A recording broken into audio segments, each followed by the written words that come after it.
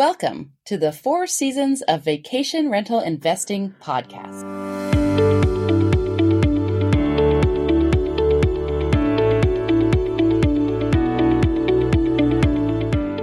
Hey everyone, I'm your host, Krista Goodrich, aka the Boss Lady Investor, and I'm here along with my business partner, best friend, co-host, and fellow Boss Lady Investor, Kim Nguyen.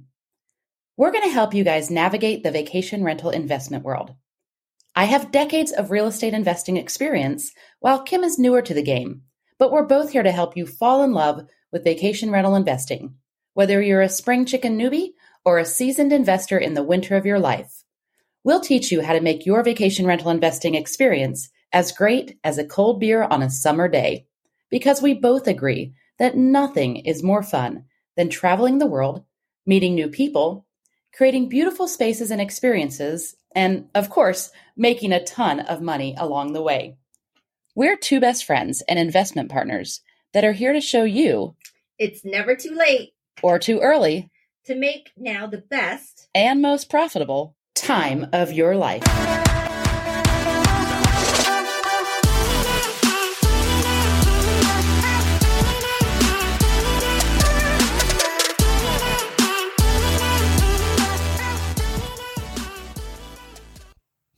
All right, everyone. Today we have Chad Hensel from Rentline, which is a luxury vacation home management company based in both North and South Carolina. So Chad's been doing this for several years with his family and has learned some great ways to systematize your business, to break into the luxury space, and to really give your guests and your owners a fantastic vacation rental experience. So let's hear what he has to say. Chad, go ahead and tell us a little bit about yourself and how you got started in vacation rentals. Sure. Well, thank you for having me on, Krista and Kim. It was a pleasure meeting you last week or 2 weeks ago now at the IMN conference. Likewise. I guess I kind of got into it semi-backwards, like a lot of people do in our industry. I was actually in hospitality for about 15 years and then got into real estate. Then at a certain point, I wanted to make a pivot and kind of realized, hey, there's this whole other world of vacation rentals that are kind of the crossroads of those two things. And so I kind of reached out to a company in Charlotte. They brought me on board, and I was like, okay, hey, this could be really easy. And then I got in and actually realized just how much work it is. But there was so much more reward that from that point, I started to kind of transition my long-term rentals into short-term rentals, and I've been just kind of running ever since.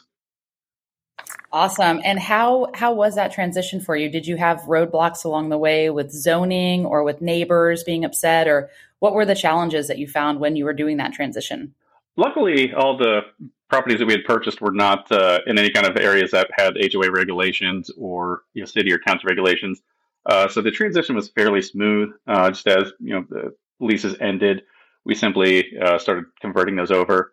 Yeah, of course, we did run into the occasional neighbor that would be upset, and we would work with them. They always had our number anyway. And then we kind of followed the old adage of good fences make good neighbors. So we built privacy fences, and we took care of all the little things that really seemed to upset everyone. And we've had a good run ever since. That's actually a great point with the privacy fences. I think sometimes people overlook the benefit of just having a fence so that if your guests are outside enjoying, you're in North Carolina, correct? Our property is in North Carolina and South Carolina. And South Carolina. Okay, so you probably have fire pits in some of your locations, or even if you don't, if they're just sitting outside enjoying the outdoor weather. If there's no fence, then they're in the neighbor's backyard, basically, as far as the neighbor's concerned, right? So that's actually a really good point. Yeah, absolutely. And like some of our properties have pools, and others are on the lake. So having that extra little bit of privacy really makes a big difference. And because it doesn't feel like you're just kind of out in the middle of everyone's backyard. It's exactly the point. Yeah, it protects the guests too, because sometimes in vacation rental, not everyone loves vacation rentals, as we've all learned over time, right? Although they should, not everyone does. So we've got people in our areas that will stand outside, and if you didn't have a privacy fence, might kind of give you the evil eye or make you feel uncomfortable. So I think that's actually a very excellent recommendation for listeners to know that if you're considering a vacation rental, consider that in your budget, because it will really help both with your guest experience as well as keeping neighbors happy. So I'm actually super glad you brought that up, because no one ever has. So That being said, what did you find were your biggest costs in the difference in long-term and short-term rentals? Oh boy, that's a pretty long list. I think kind of the biggest ones, obviously, with just regular furnishings and everything like that. The first couple that we had set up, we had not purchased commercial grade furniture, and we very quickly found out that residential grade furniture really only lasts 3 to 6 months in a vacation rental. It's get so much heavier use. So that was basically just a complete waste of cost there or money there. And then kind of really from there, yeah, it's a lot more maintenance on the properties. We knew it would be higher, but we didn't quite expect it to be at the level that it is. And then as we really kind of started to transition several properties, we realized that I could not be the one, maintaining all the yards and all the flower beds and all that kind of stuff. And so there were some surprises on that end, but they came out of the good side of just being too busy and having too many good things going on. But those do incur some costs that you don't always plan on the front end. Those are some great points. So I want to touch on two of those main points. One is maintenance cost and the surprising expensiveness. That's not really a word, I don't think, but of maintenance cost, in that sometimes investors don't realize when you buy a vacation rental in a long term, if the AC stops working, and we're in Florida, so we have to act very quickly, but let's say it's mid fall and the AC stops working.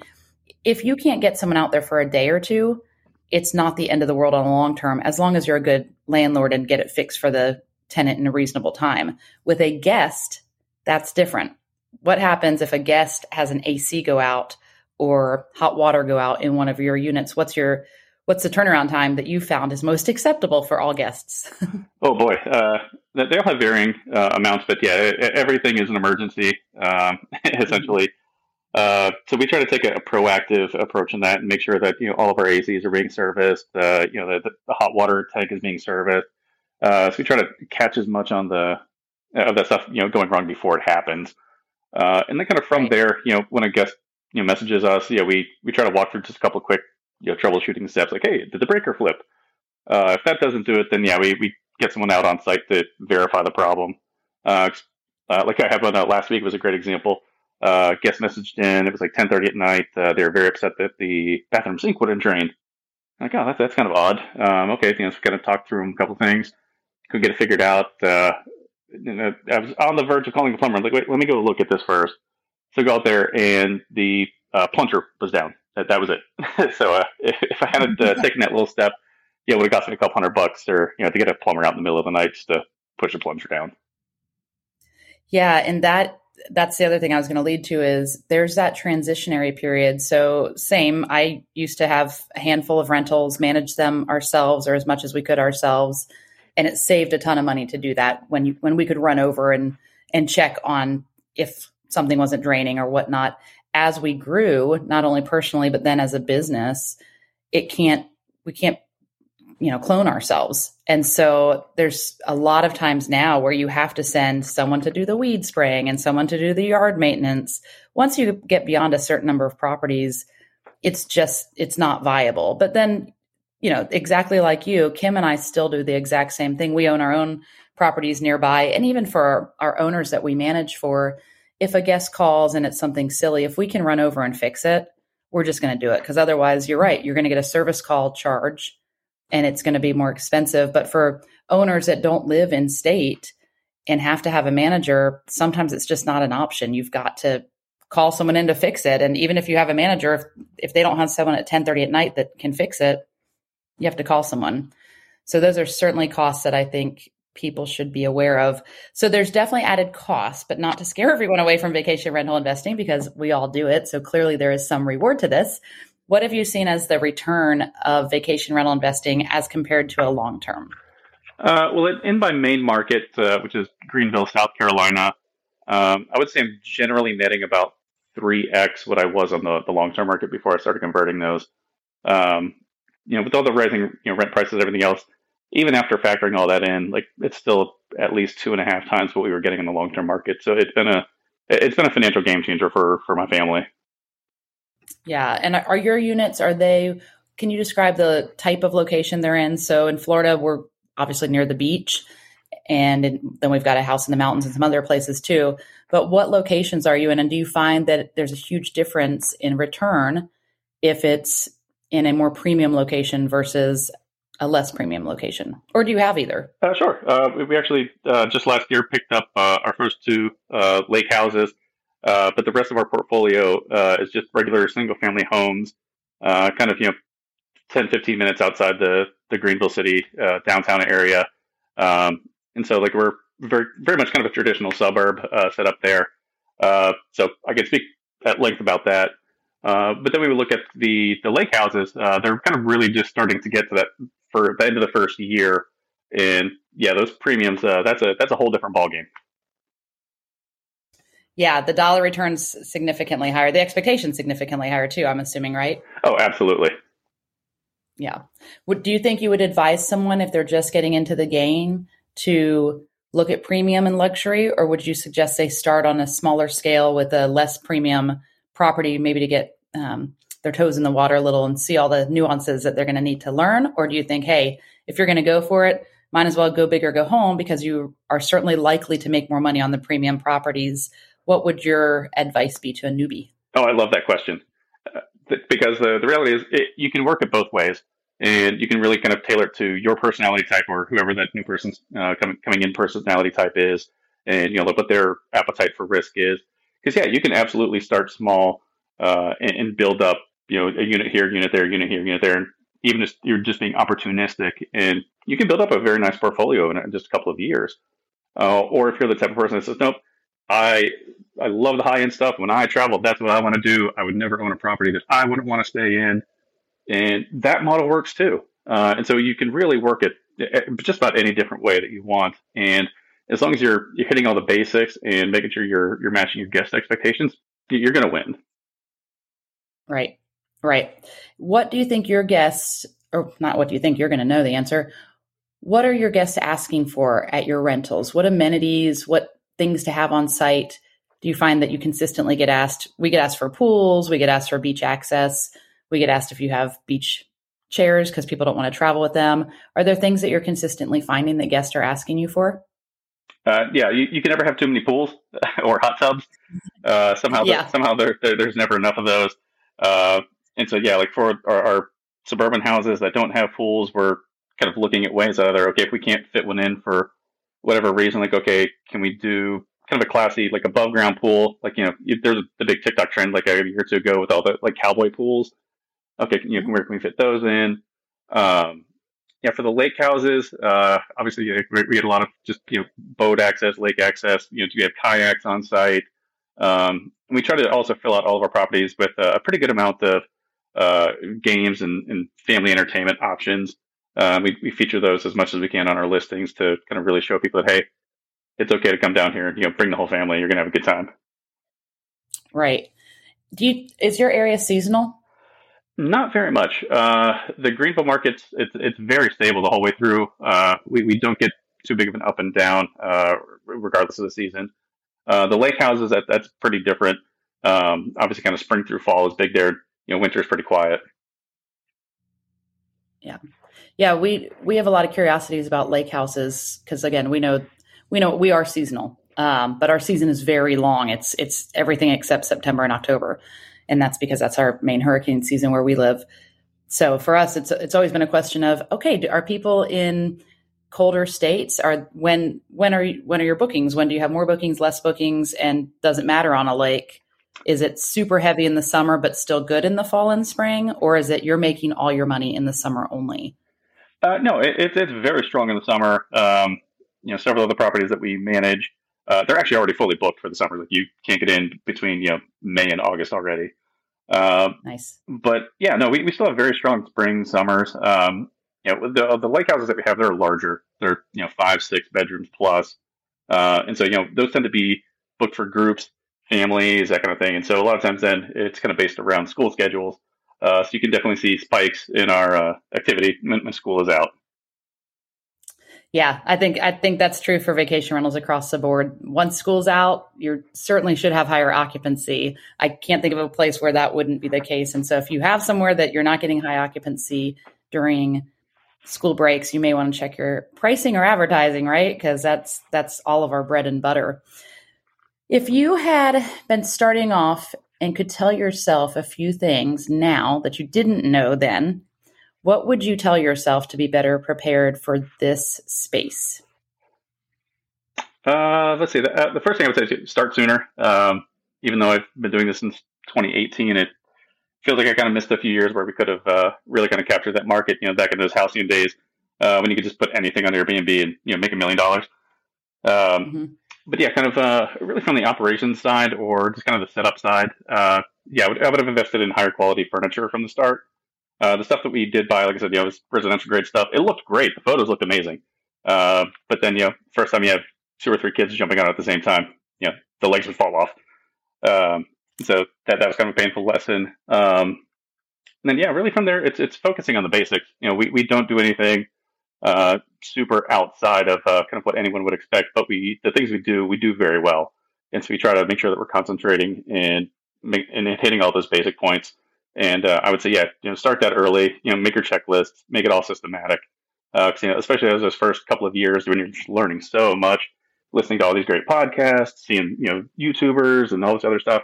There's so much information, but when you really get down to it, it's still the same 10 steps that you're doing. For each setup, it's still the same customer service steps that you're going through. Like really nail that down early. That would have been a really big help. So that I wasn't trying to reinvent the wheel with each guest and trying to customize it too much for them. Yeah. And that's a lesson I learned too. The very first property, all I could afford was what I put in it. And so it was not that cute and the furniture was not that great. And now when we set up a unit, it's beautiful. And so we try to, and I'm hoping that some of our owners, know who you are if you're listening. So some of our owners, we try to tell them, we're like, listen, we know it's a little more money to get the unit really, really cute and to have good quality furniture in there, but it's going to last longer and you're going to book more. So do you have any units that you think are, or have been in the past, and maybe they're not anymore, but where the decor or the quality of the items in the house weren't where they should be or where you'd want them to be now? We certainly do. And we're constantly improving and we're constantly refreshing even units that have really good stuff. After a couple of years, things get beat up by guests, so it's a constant refreshing, constant renewing, so that those bright, pretty pictures that they saw when they booked, if they get there and everything's several years old and not freshened up and maintained well, they're going to be quite disappointed. So do you have any struggles with, units that you need to freshen up or running or, just convincing yourself or others to do that from the get-go and getting it set up super cute and super well done? Oh, absolutely. Some of the units that I own and some that I manage, did they have personal furniture that's just kind of made its way over there? As I've upgraded my house, there's no way around that. Just as guilty as anyone else. Yep. But yeah, and especially when we're after that kind of first couple of units, when we really started to kind of realize the wear and tear of vacation renters versus long-term renters, and kind of learning to go ahead and spend the extra money, get the commercial grade furniture. But the other end was to just go ahead and treat it like it's anything else. Like just treat it as a business expense and to really run it as a business. Go ahead and expect that over the next 5 years, talk to your accountant. They'll say, yes, you can depreciate all this stuff. You can write it all off. Here's the schedule for it. And just like the hotels do, they have like a 5 or 7 year refresh in their contracts that they do all the time. To exactly your point, is to keep everything looking fresh, looking great. And so that when someone does show up, it looks the same. For a while, I worked at the Olive Garden, and one of the things people don't realize there is like how it always looks great when you go there. It's because they repaint all the restaurants every 2 years. So they don't even have a chance for it to really kind of build up all that wear and tear, all those little scuffs. Like, by the time anyone notices it, it's already being painted over. And so treat your properties like that, treat your business the way that it should be, and keep it fresh, because once you start getting those negative reviews, it goes downhill quickly. It does. And so Kim sends out our owner reports, and Kim, you can speak to this. She sent out some owner reports just this yesterday, actually, not even just this month. And she had replaced, and if he's listening, he's going to kill me, but he'll get over it. So she had replaced a broom and a dustpan. Dustpan. Thank you. She hadn't replaced it. The cleaning crew had replaced it. She just billed him for it. And he's been with us 2 years, and he freaked out on her. And she called me and she said, and he's a really cool owner. So I know he just had a moment and I'm sure he'll get past it, but freaked out. And he's like, oh, I'm getting nickel and dime. So she pulled his whole history. And in 2 years, we've never charged him. We ate all of our linens for a year. We're not doing that anymore. We did. We ate all of our linens the first year we were in business. Yeah, that adds up. Our own. Yeah. Oh, that adds up quick. We have 150 properties. And so it adds up real quick. So we obviously had to make that change and let them know, hey, we're not, and not that we never even told our owners that we were eating the linens. We just started replacing them as they went. We were so busy. We didn't have time to even worry about it. And then when we realized at the end of the year how much we spent, we found out that we do in fact have time to charge the owners because it's not our job to replace their linens, right? I mean, it's our job to replace them, but not to pay for them. So anyway, the point is, she charged the owner for the mop and the broom and the dustpan, and he freaked out on her. And she called me and I said, Kim, they have got to understand that these things have to be replaced. If you go into a unit and brooms, if they're not treated well or if they're used a lot or time, this place is on the ocean, that eats things, then the brooms start to look yuck. And if the guest walks in and sees a yuck looking broom, even though it's the broom, they're going to think there's other things that aren't taken care of as well. And so, Kim, do you want to speak about what that was like and what you would want owners of vacation rentals to know about replacing items and maintaining the properties and not, getting so upset when I refresh pillows all the time because I want a fluffy pillow when I check in. If it's a flat pillow, I don't want to sleep there. Yeah, I think what it is owners just don't realize that, the amount of, at the end of the day, it's a rental. So there's a certain amount of wear and tear to pillows. I mean, pillows get flattened. They need to be replaced like at least every 6 months, if not every quarter. And so, when they see a charge for 8 pillows because one bed might have 8 pillows, they just want to know, well, why are you replacing the pillows? I just bought those pillows a year ago. Well, they needed to be replaced. They're flat. When a guest comes in, they want a nice fluffy pillow. They want nice fluffy towels. So things that just over time have wear and tear on them, they just have to be replaced. And quarterly is a good time to replace them. Yeah. Chad, what are you finding? How often are you replacing linens and pillows, and what would you think would be a standard? Because every market's different. Sure. That's another one that I had to learn the hard way. Because when we were first outfitting, I'd say our first 5 or 10 properties, we were just buying stuff off of Amazon, kind of, the middle of the road, whatever we could get that, cost like $20 a set. And once again found that, just vacation goers, they fall asleep with makeup on, or, they take a nap with the sunscreen on. It pretty quickly that all adds up because on the medium priced kind of middle of the road sheets, those are really hard to get out. And so, we've upgraded to kind of commercial grade stuff from standard linens, which launders so much easier. And it's lasting us a lot longer on that. So like now, instead of having to completely replace all the linens, in every 3 to 6 months, now we're kind of getting like a year and a half. Some of the lower volume properties getting like 2 years out of them, and it's financially much better off in the long run. So it's one of those things where as we're going, we're building that business case for the owners to spend that little bit more upfront. That hey, you might spend an extra $200 on linens in year 1, but you won't be spending that $200 in year 2, in year 3, in year 4. So you can kind of really price that out over the duration. Right. And they have to remember these are guests that are going to want the same things that we all want when we go to visit somewhere, and even if I'm definitely a vacation rental traveler. I book tons of vacation rentals. I love to travel with my dog. She goes everywhere with me, basically, that she can, but I still want quality. And I don't want to sacrifice that because I'm in a vacation rental. So I think sometimes owners just have to be reminded of that. And again, sometimes it's just a newbie they've just gotten into this space. This is the best they can afford, and they've priced it based on that. And that's how we all grew too. So if you're in this space and you're new and you don't have money to go spend it, more than you already are, we get it. And just when you can, make it a priority would, I think, be what all 3 of us are saying. So can you break down one of your units on cost of purchase and rental return? It doesn't have to be exact numbers, but because obviously you're probably not sitting in front of exact numbers right now, but a close idea so someone can understand what to anticipate or expect if they were looking at vacation rentals in your part of the world? Sure. Let's see, I'm trying to think of kind of my most recent non-extreme purchase here. Purchase price was around 250. We put financing on it, so we had to come in 20% down. It's a regular mortgage, nothing crazy. But we did have to buy or use a mortgage that was specifically for an investment property. So we didn't get quite as good of a rate as you would on a regular single family purchase. On the outfitting, let's see, we probably spent about, I'd say probably roughly 30,000 by the time it was all said and done. Because we have a fairly standard kind of bed package that we use, kind of a fairly standard kitchen setup that we use.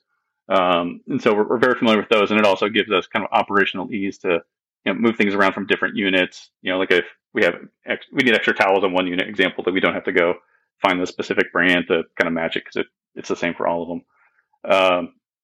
But yeah, I'd say kind of all in once we got everything done, from the purchase, the renovations, kind of outfitting the property, all in, we're probably out of pocket about 90 to 100,000, which is a lot. That's for sure.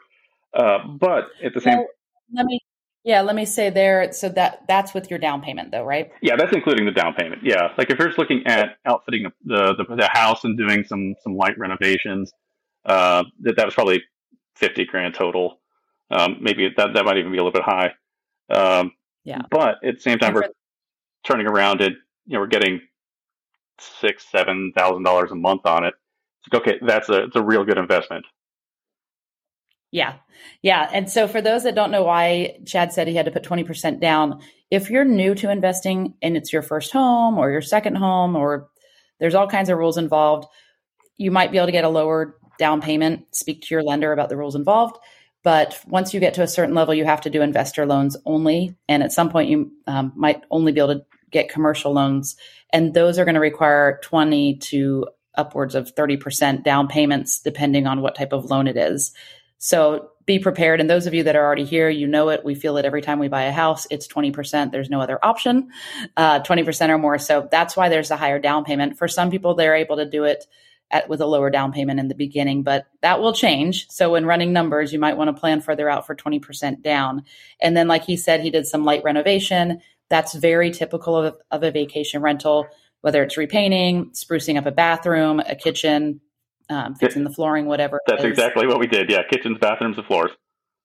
Yeah. Those are the main ones because that's what makes it look really nice. And then a fresh coat of paint and put your cute furniture in there and get it good to go. So it photographs very well. And so that when the guests get there, it matches the photographs. So, okay. And then you said I'm assuming grossing 6,000 to 7,000 a month. On that property. Yeah. Yeah. That one, it's doing real well. We're very, very happy with it. As a disclaimer for everyone, they're not all like that. we don't always get that high of a return. That's true. Those are great numbers. Yeah. Those are great numbers. Are you doing anything special with it? Do you have any extras like fire pits or hot tubs or pools or anything unique to that property? That particular property, no. Well, the only kind of unique thing with that is there's actually a second house on the property. It was like a main house and a pool house. And so we could rent the two of them together, or we just rent the main house by itself. And so that kind of flexibility has been able to allow us to book much larger groups than we would have otherwise. And that's really what's driving the high rate of return there. Yeah, we're seeing that on our properties that have the two houses as well. It's nice because you can book either one. So you're almost always going to have occupancy. And then you can book the bigger groups and they can book both of them. And we have one that we laugh about because the numbers are just fantastic. And if you looked at either unit by itself, it is a little surprising. But yeah, when you combine them, it's something else entirely. Yeah. Yeah, it really is. So that's fantastic. And then are you advertising on just the two majors? Those being, for those that don't know, Airbnb and VRBO, or are you using all the various sites like Booking.com, TripAdvisor, Expedia, or what's your primary advertising mechanisms? Yeah, our primary advertising it is Airbnb and VRBO. We've been very steadily collecting email addresses from all the guests that come in. So we're just kind of starting to get into the stage where we have enough prior bookings to really start driving any kind of direct booking business there. We've tried Booking.com in the past. I know as you ask people, you get very mixed results on that. Mhm. I'll just say that locally we had an organized group of fraudsters that kind of took advantage of Booking.com here, so they all kind of left a bad taste in our mouth for a while. But we've also used Rentals United in the past and connected to, I want to say, about a dozen different booking channels, and none of them really panned out too much. We would get maybe one or two bookings a year from all these disparate OTAs. And so I wouldn't say completely write them off, but you just have to do the math and see, okay, is this going to be worth the extra expense and the extra time to kind of set all those up and go through them, and are you going to see the return on your time? So Yeah, we've run into that too. The majors are ours, and so I think for most newer companies, the old model was a lot of direct bookings, a lot of going directly to your website. But we're like you in that Verbo Verbo and Airbnb, those are the two majors that we use. We do use Booking.com now. We didn't for a long time. We did have a fraud incident consistently on a property with that. And so we'd written them off. And then we got a really good account rep, and that's been a game changer for us. So we are using them. And then we do use TripAdvisor. User friendliness is on the lower scale there. The messages don't transfer to our software very well. And the rates don't adjust with our dynamic pricing strategies. So we actually, instead of fooling with it, we don't have time to go in all the time and change rates. So instead of fooling with it, we just set the highest rate for all year. And if people happen to book it, great. And if not, so be it. But that's the only way we can manage it, because we don't want to lose, a great week of summer for a low rate if we only put the base rate in there. Yeah, that makes total sense. So yeah. And I think that the modern era, I know that we go to, then as you said, we met at Miami in a conference, and I know we keep hearing direct bookings, which certainly we are all striving to get more direct bookings, because you do want your guests. It's nice to have the same guests. That means they had a great experience with you. They know what to expect when they come. You already have a repertoire. It's wonderful for everyone. The guest, they don't have any worries. They know you're going to take care of them. So it's fantastic. But you've also, for anyone just getting into this space, I don't know anyone that can fight the advertising dollars of Verbo and Airbnb. I mean, they've got Super Bowl ads, for goodness sake. Oh yeah, you're not going to win that fight. That's for sure. The way we're approaching it is, hey, we're happy to pay the fees to Verbo and Airbnb to get that guest in the first time. We just look at that as if it were any other lead source. And so we're saying, okay, after that, to get that person back the second time, I'm going to do everything I can to keep them from booking on VRBO and Airbnb again. I want them to come directly to me. And for people that are just starting out, that also comes with its own set of risks. Because then you're dealing with the guest directly. You don't have that intermediary to kind of handle any payment issues. And you're going to be surprised at how much time it takes to actually go through and negotiate back and forth and work things out with direct booking guests.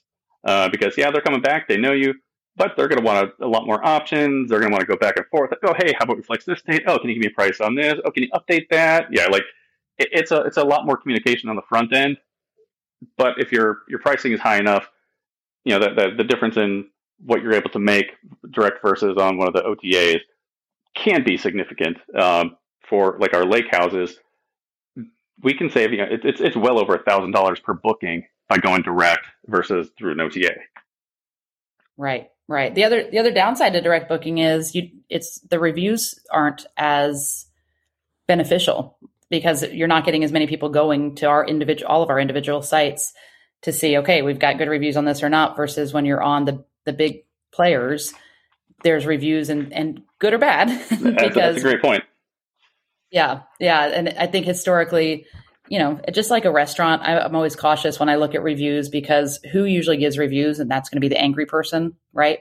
So you're going to have 9 people that have a wonderful time and one person who the dryer broke when they were there, and the only reason they rented the house was because it had a washing machine and dryer, or whatever the case may be. So I try to, as a consumer, use that with a grain of salt. But as a business owner, the reviews are actually what can drive you more business. So it's that fine line of, we're doing the same thing. We're collecting our email list and our guest list, and we've got all kinds of benefits for them if they book with us directly. But I also don't want to, a lot of people talk about, counting out the big players. I don't really want to. I think it's a great driving factor for all of us. Oh yeah. And it's not really until you start getting into the bookkeeping end, so kind of where you start to really value what Airbnb and VRBO are bringing to the table. Yeah. Yeah. So, okay, awesome. Well, we are running out of time, but I appreciate all your insight. And before we finish, I have just a few questions that I ask all of our guests. All right, the hot seat. The hot seat. This is it. This is it. So, if you could tell your younger self one thing to make your life better today, what would it be? Marry that girl sooner. Aww. I like that one. That's cute. Well, make sure your wife listens so that she hears this. Okay. Second question is, if you could interview or sit down and speak with someone, alive or dead, who would it be and why? Alive or dead? Oh, man. Probably Mark Twain. He always just seemed to have a fantastic insight into the human nature, and known as one of the wittiest people of all time. So that's a hard combination to beat. Awesome. Awesome. Cool. Good answer. And then if you could vacation anywhere, whether you've already been there or not, where would you choose to go? Probably go to the Maldives. I haven't been there, but it's on my bucket list. Awesome. Cool. And then that's the next question. You led right into it. What is one thing not travel on your bucket list that you have to accomplish or you'll be so upset? Oh, man. These are great questions. That I haven't accomplished yet. That's a really hard one because I do a lot. So I love that you said that, and I'll tell you why once you answer it. Oh, okay. One thing I haven't done yet. I'm actually coming up. This sounds trite, but I don't know if I have one. Like I have things on a bucket list, but I'm not going to be like a despondent if I don't cross them off. No. I love the answer, and here's why. I can't answer the question really either. And the last guest we had on had a really hard time answering that question, as did the guest before that. And so I love this answer because no matter what happens in vacation rentals, it is a very labor intensive field to be in. No question. There's a lot of work involved. There's a lot of time involved, but almost all of us keep answering the bucket list question with, I've kind of done a lot of my bucket list, which means, in my opinion, it's a really excellent field to be in because you get to see the world, you get to travel a lot. We all have travel places, right? Because the world's just too big to go everywhere, right? But in this space, we've all managed to create a world where we can knock items off of our bucket list, both with finances and with time. So I think that's a really good thing that you couldn't answer that question. So, all right. Well, with that, we will sign off. And Chad, where can everyone find you if they want to come visit South Carolina or North Carolina? What is your website? Sure. We operate two different companies. The easiest one is lakeline.com. That's LAKELYNE. And that focuses on the lake houses that we manage up on Lake Wylie and Lake Norman, just outside of Charlotte. Or if you're in the Greenville area, you can check us out at upstatecohost.com. Awesome. And guys, we'll have that in our show notes, and we'll have links and everything to his social pages as well as his websites. So until then, we'll see you soon. Thanks. Thank you. So what did we learn from that, guys? Well, a few takeaways that I definitely took were, if you're a property manager or if you own your own vacation rentals, if you want to call them Airbnbs, whatever it is, if you want to get good reviews, you have to give a good product. So even if you're not in the luxury space, your items in your home, your furniture still need to be reasonably good, things that if you were paying to vacation somewhere, you would want to have. Make sure to keep your places fresh and clean. Make sure to update things as they get worn and torn. Make sure to provide little extras so that your guests have a 5-star experience. I'm going to tell you right now, Kim and I are actually in Montana closing on another vacation rental, and we've been taking notes since the minute we got here of the things that we like in this property that we're renting that we want to add to ours. For example, they've got noisemakers next to the bed for people that like to have fans throughout the night. There's trains that pass by here, so this blocks out the trains. What a great takeaway to put into our rentals for when there's traffic or motorcycles in Daytona or whatnot. So again, always be learning, always be opening to changing and updating your rentals so that you too can always have a 5-star experience. As long as you do that, as long as you work hard and give those great experiences, you're going to be successful in vacation rentals because remember, you got this.